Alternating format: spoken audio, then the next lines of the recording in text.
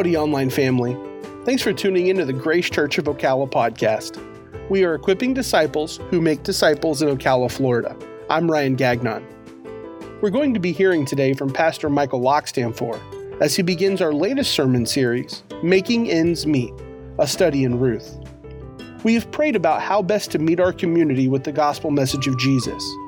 We believe this digital component is a way of meeting that community here on the internet. That's you. We hope God uses it to both encourage and challenge you.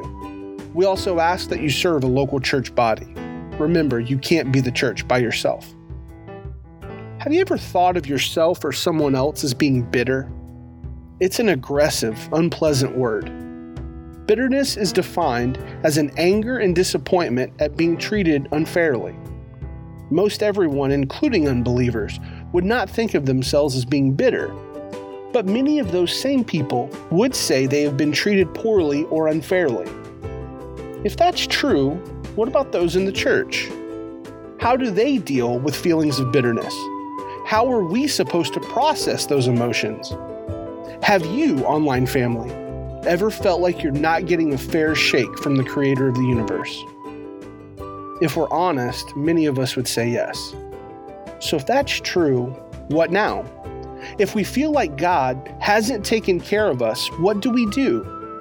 The good news is we can look into the book of Ruth to see someone that has every excuse to be angry, resentful, and saddened by what God has done.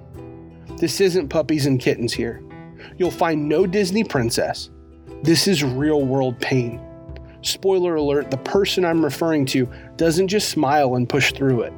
She has problems and deals with them in the best way she knows how. I'm getting way ahead of myself. Let's listen in together as we learn from Ruth 1 that bitterness leads us to minimize the help God has already sent.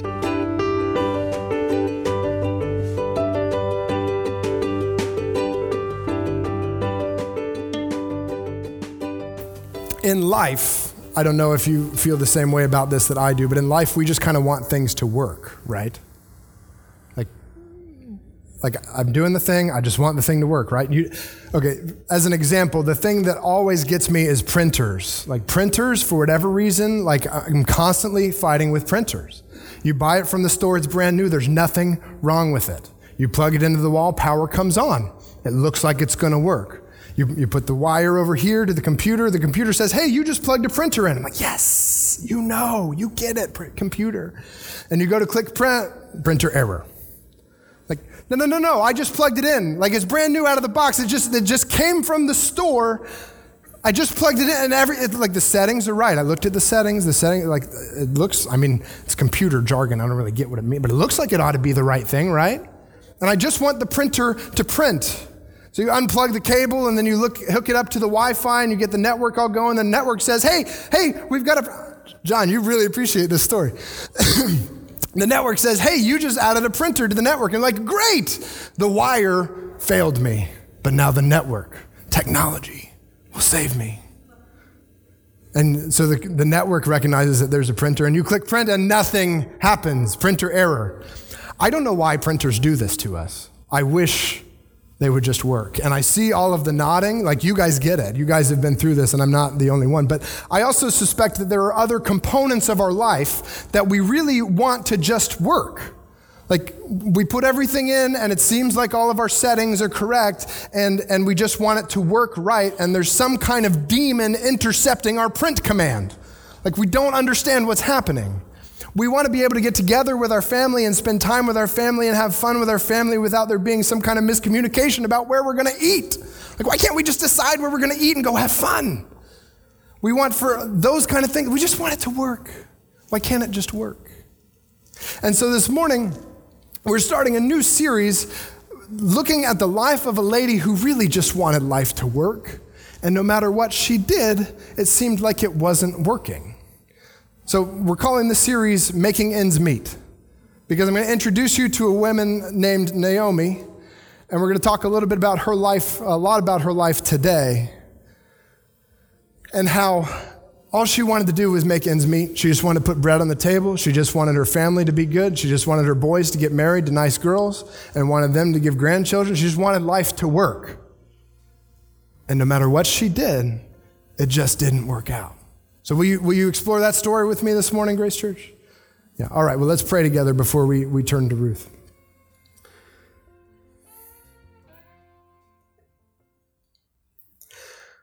Almighty God, we owe you our lives, our very existence.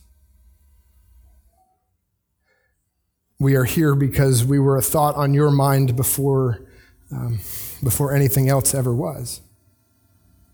And God, there's a plan that you're working out, and there's a plan that you've revealed to us, but the components of how all of that works out, how all of it fleshes out for me personally sometimes just feels like a mystery. And God, we just want life to work. You put us here, why won't it work? We're returning to you for answers, so God, we ask that you would speak clearly in your word. Lord, we ask that you would help us to understand the mindsets of the people that you've worked through in the past. And God, we pray that your Spirit would apply these truths to our hearts today, that we might be changed to follow you as more whole than we were when we walked in. God, we're grateful for this time. It's in your name we pray. Amen. So, we're going to turn to the book of Ruth, and I'm going to turn there too. So if you need a Bible, you'd like a Bible to follow along with, we've got these Bibles that say the story on the front. And I think everybody's got one. And we're on page 181.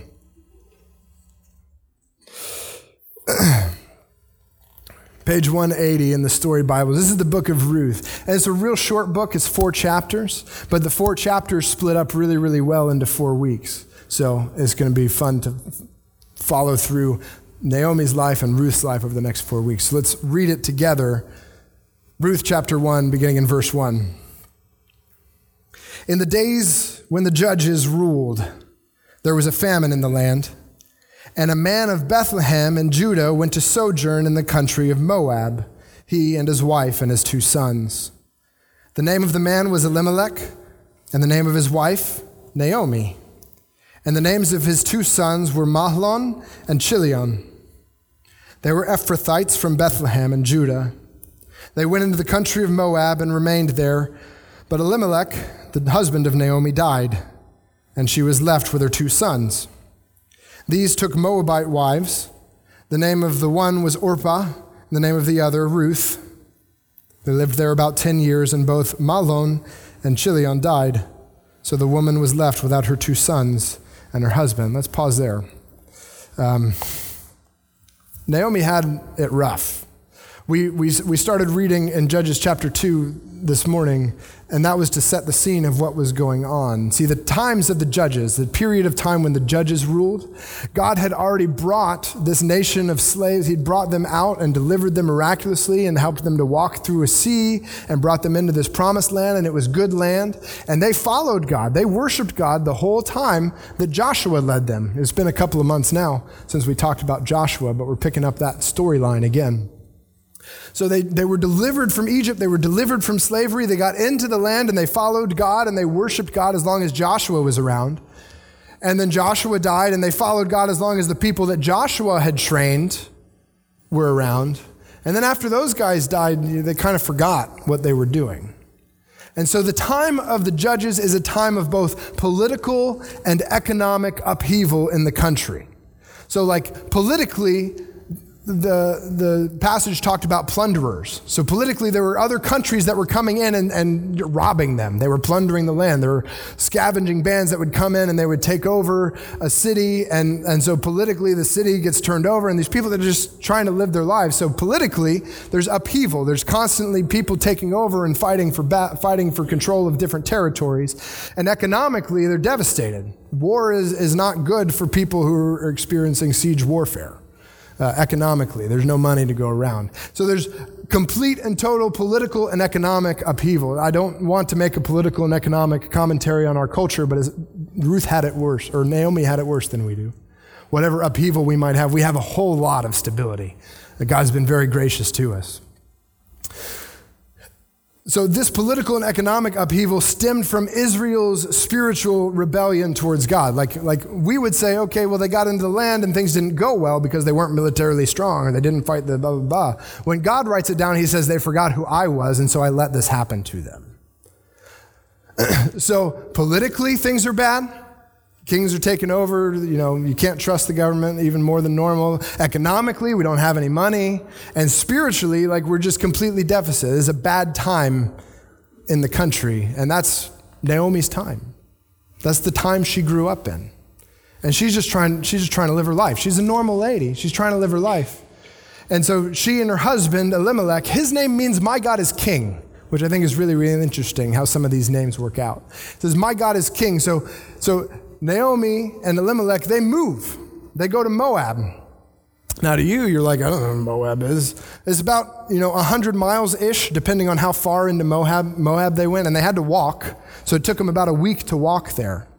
But what you might not know if you're not familiar with the time of Judges is that Moab was one of those countries that kept beating up on Israel. This was a lot like somebody from Japan moving to Hawaii right after the Second World War. They weren't really accepted. They knew that there was going to be food there because there wasn't any food back home, but culturally, where they got to, it wasn't a good place. It was hard. Don't know if you've ever been a stranger in a new land, but it's hard. And that's what they have.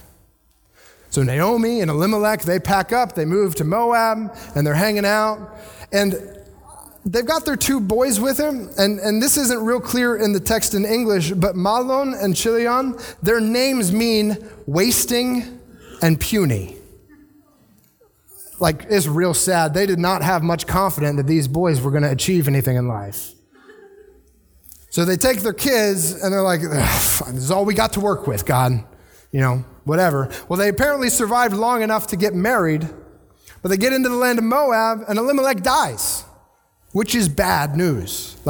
Naomi doesn't have any way to run a farm. Legally, she's in a really precarious situation. And she's got all of her hope in her two boys, wasting and puny. If that's the names of your hope for the future, things are not looking good for you, right? So she gets them married off. They married Moabite women. And they weren't supposed to do that. I don't know. They were just trying to do the best that they could with what they had. And she got them married off, but apparently didn't go very well because shortly after they got married, the sons died too. Do you feel the tension here yet? For a woman who has done everybody she's ever poured her life into is dead. Her husband is gone, her sons are gone, everybody she ever cared for is gone, and she's left with her daughters-in-law. And the relationship between moms and daughter-in-law is, it's a special relationship. And I think I don't need to articulate any more than that. But that's what she has left, right? So when we meet Naomi, things are not going well for her, right? Let's see what she does. In verse 6.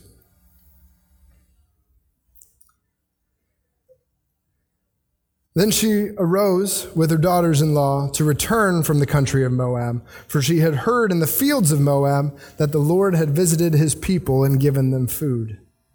So she set out from the place where she was with her two daughters-in-law, and they went on the way to return to the land of Judah. So Naomi, who's been completely devastated by loss and grief, she's out in the fields, right?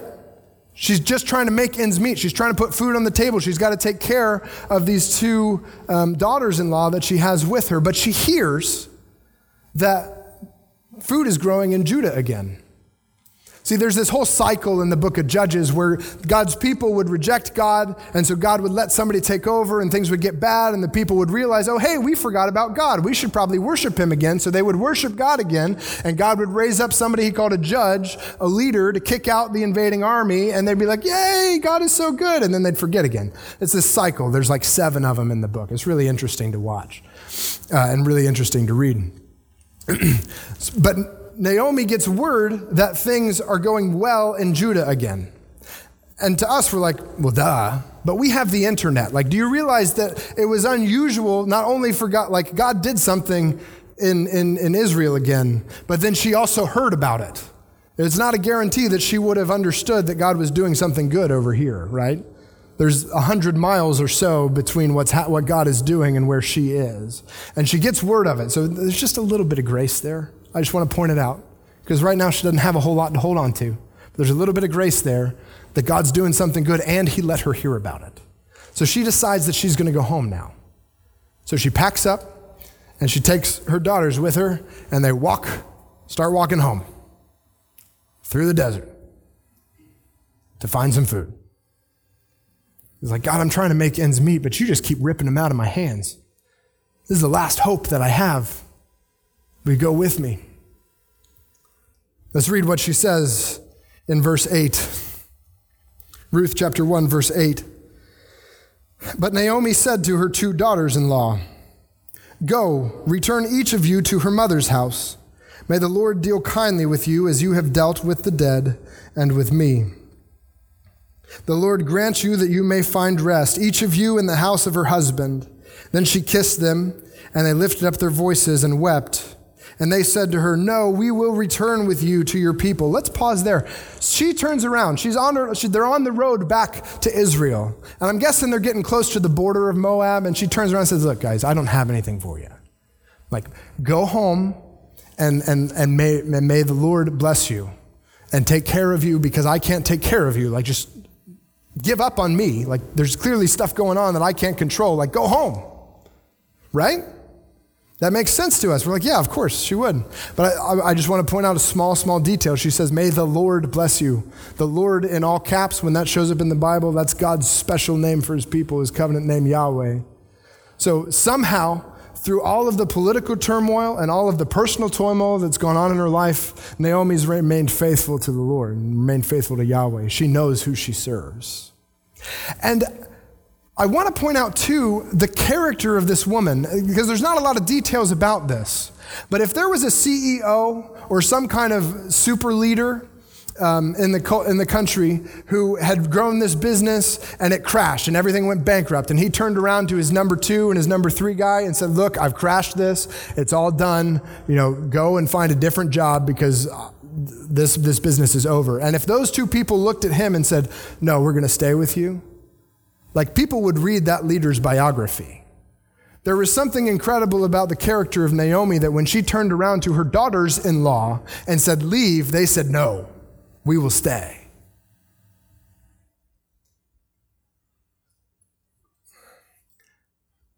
Women,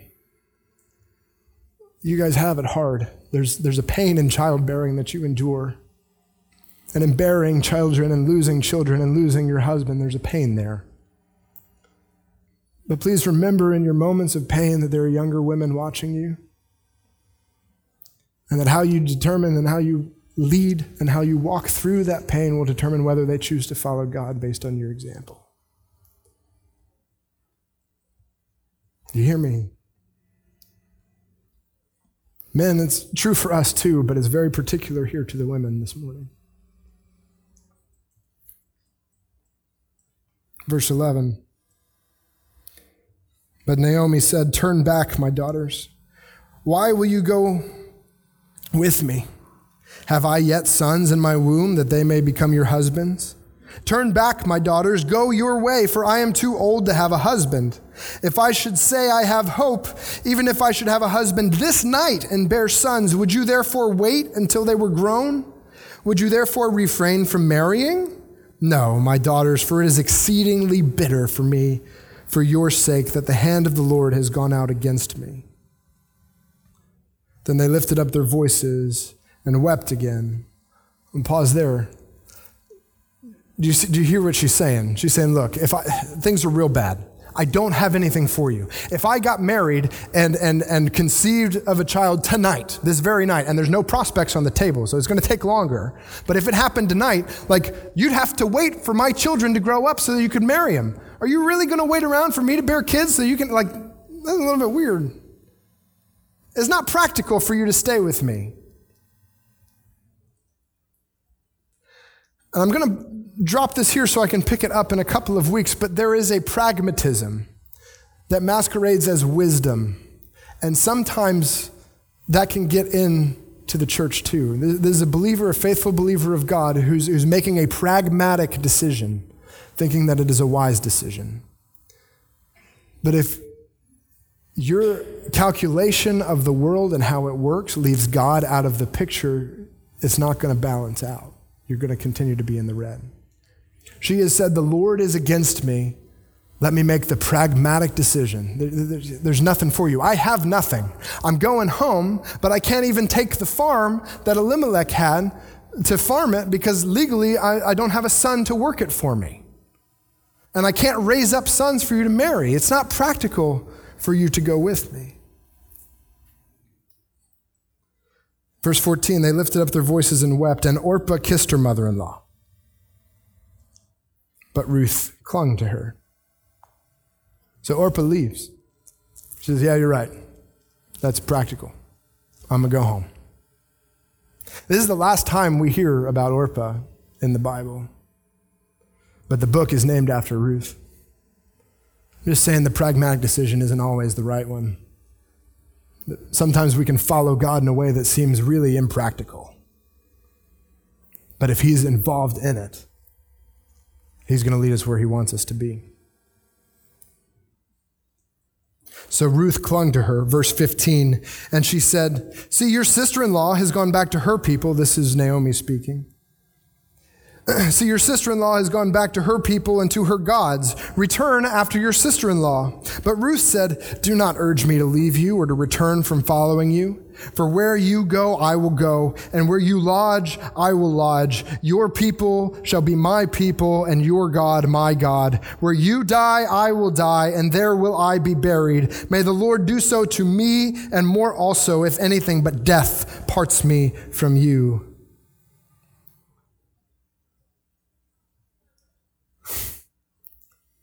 We don't know much about Ruth, but this commitment is incredible. They read this at marriage ceremonies out of context. Like, this commitment is a serious commitment. She's saying, not only am I going to go with you, but I'm also laying down my past life. I'm not going to worship the gods of my fathers. I'm not going to carry them with me. Like, in the stories of Rachel and Leah, they didn't even make that kind of commitment. But here Ruth says, no, I'm leaving those things behind and I'm going to worship your God. I'm going with you. And if you die along the way, I will drag your body home and bury it. I will take the cost of being with you upon myself. I will take care of you when nobody else will. I don't know why she says this. She's a Moabitess. I don't know what she has seen in the life of Naomi that she says, I will follow you to death and I will worship your God. And so she makes this incredible proclamation, this marriage commitment. And when Naomi saw that she was determined to go with her, she said no more. See, this is an old woman who's been through a lot, who's seen a lot of struggles, who says, my life is turned bitter. I'm trying to make the pragmatic decision. I'm trying to take care of you by trying to get you off of me. Like, hanging with me is not the good thing to do right now. And Ruth says, no, I'm going with you. I'm going to take care of you. And Naomi just doesn't say anything. Do you have a friend like that? Where they're going through it and they're talking about how bad things are, and you're like, well, have you thought about this? And don't you forget that I'm your friend and I'm going to be with you through this. They don't say anything. Like, sometimes, think about it from Ruth's side, like, doesn't that hurt a little bit? I've just made like, it's almost a marriage proposal. I'm down on one knee. I will go with you.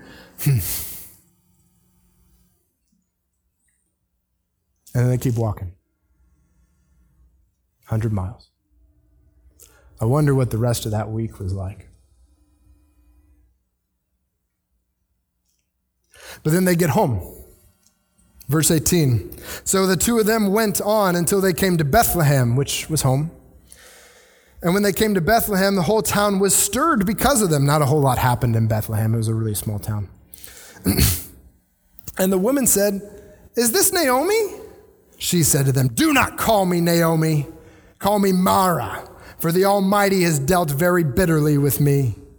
I went away full, and the Lord has brought me back empty. Why call me Naomi when the Lord has testified against me and the Almighty has brought calamity on me? So Naomi returned, and Ruth the Moabite, her daughter-in-law with her, who returned from the country of Moab. And they came to Bethlehem at the beginning of the barley harvest. So this is one of the reasons why I took the time to explain what their names meant, because it comes in here. Naomi means pleasant, my pleasantness. Like, that's a really sweet name. You might name your daughter Pleasantness. And she comes back into town and everybody's like, oh, Naomi! And she says, don't call me Naomi, I am not pleasant. Like, clearly, we got it, thank you. I am not pleasant, call me Mara. Mara means bitterness. I'm bitter. Bitter old woman. I get it. Like, if anybody has a reason to be bitter, it's Naomi, right? And I also think it's funny that through the rest of the text, nobody ever calls her Mara. They're like, come on. But that's where she's at. Like, she's legitimately there. Like, don't call me Naomi. Don't call me pleasant. I'm not pleasant. I'm bitter. I went away full. I went away with my husband, and yeah, the farm wasn't working out, but there was a place to go where we could make ends meet, and I went away full with my husband and my sons, and we went, and we were trying to make it happen over there, and then Elimelech died, and I was like, okay, well, I've still got my sons, so I'm going to marry them off, and then they can take care of me, and we can eventually go back and take care of the farm, and then got them married, and then they died, and now I don't have anything, and so I started coming home, and I realized I got these two stragglers with me and my daughter-in-law that told them to leave, and I can't even shake the one. Don't call me pleasant, call me bitter. I get it.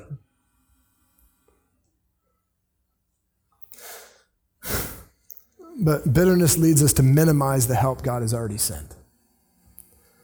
This is chapter 1 of Naomi's story, and it has been years. Do you acknowledge that? It has been years. She is an old woman. She's had a husband and she's raised 2 sons to a marriageable age. She's an older woman. But this is only chapter 1 of what God's getting ready to do. And bitterness, and looking at the circumstances of her life, and looking at the pain that she's encountered. Like, yeah, she's had a lot of pain. If anybody has a right to be bitter, I would say it's Naomi. But that bitterness led her to minimize the help God has already sent. We don't know a lot about Ruth. The next couple chapters are going to talk about her a bit. But she couldn't shake this girl. She tried real hard. She tried everything she could to get rid of her. And she couldn't shake her.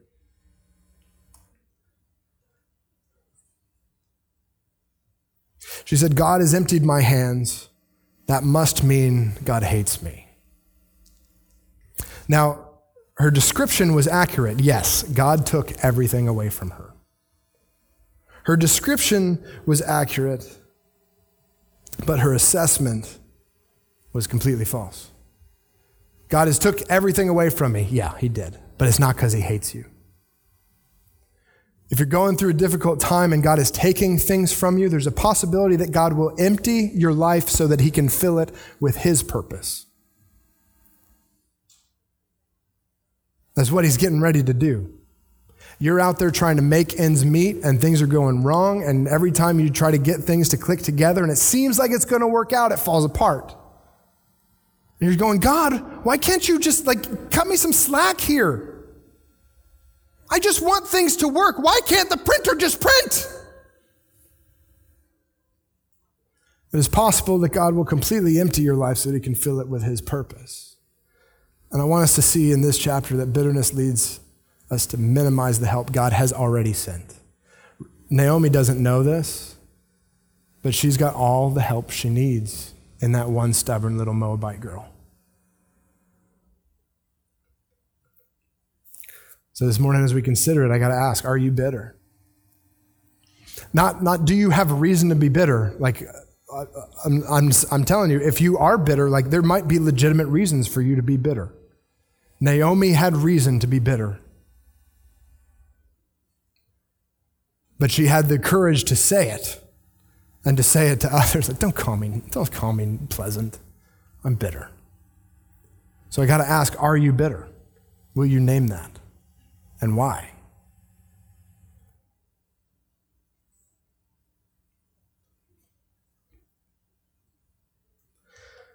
If you are there people trying to walk with you through your hardship that you are trying to chase away? Are there people who are saying, I'm praying for you. Like, what can I pray for you? Nothing, I'm fine. No, I'm praying for you. I want to know what's going on. If there's people trying to walk with you, God might be sending help. And they might not look like much. They might look like a young Moabite widow. She's not strong enough to tend the fields. What's she going to do? But they might be more than enough. God may use normal people's hands. Normal people. We're normal. Are you normal? Well, are you normal? God may use normal people's hands to provide supernatural help to you. This is going to be a key theme through the rest of the book. But will you decide today to let those people who care about what God is doing in your life, will you let those people into your life? There are people who care about what God is doing in your life and they want to get in, but they can't get in if you don't let them in. You might and let them walk beside you, but I'm not talking to you. I'm not sharing what's going on. I'm just going to deal with it.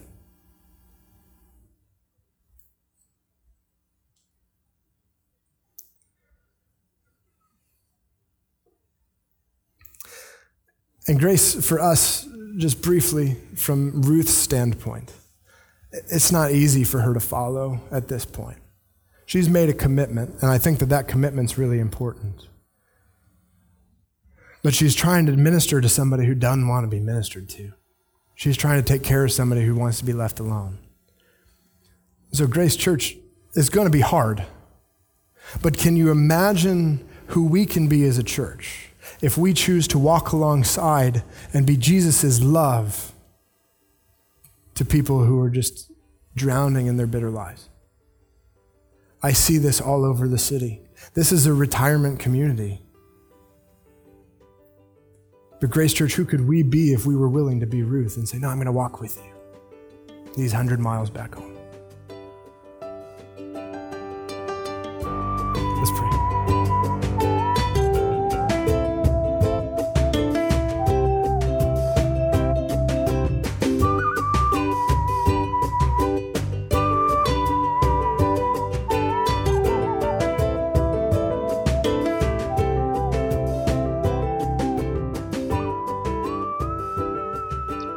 Thanks again for listening. We hope you've been challenged, encouraged, and helped by God and His Word. If you want more information about Grace Church of Ocala or would like to get in contact with us, please visit our home on the internet, ocalagrace.org. And if we haven't met yet, we hope to talk with you soon.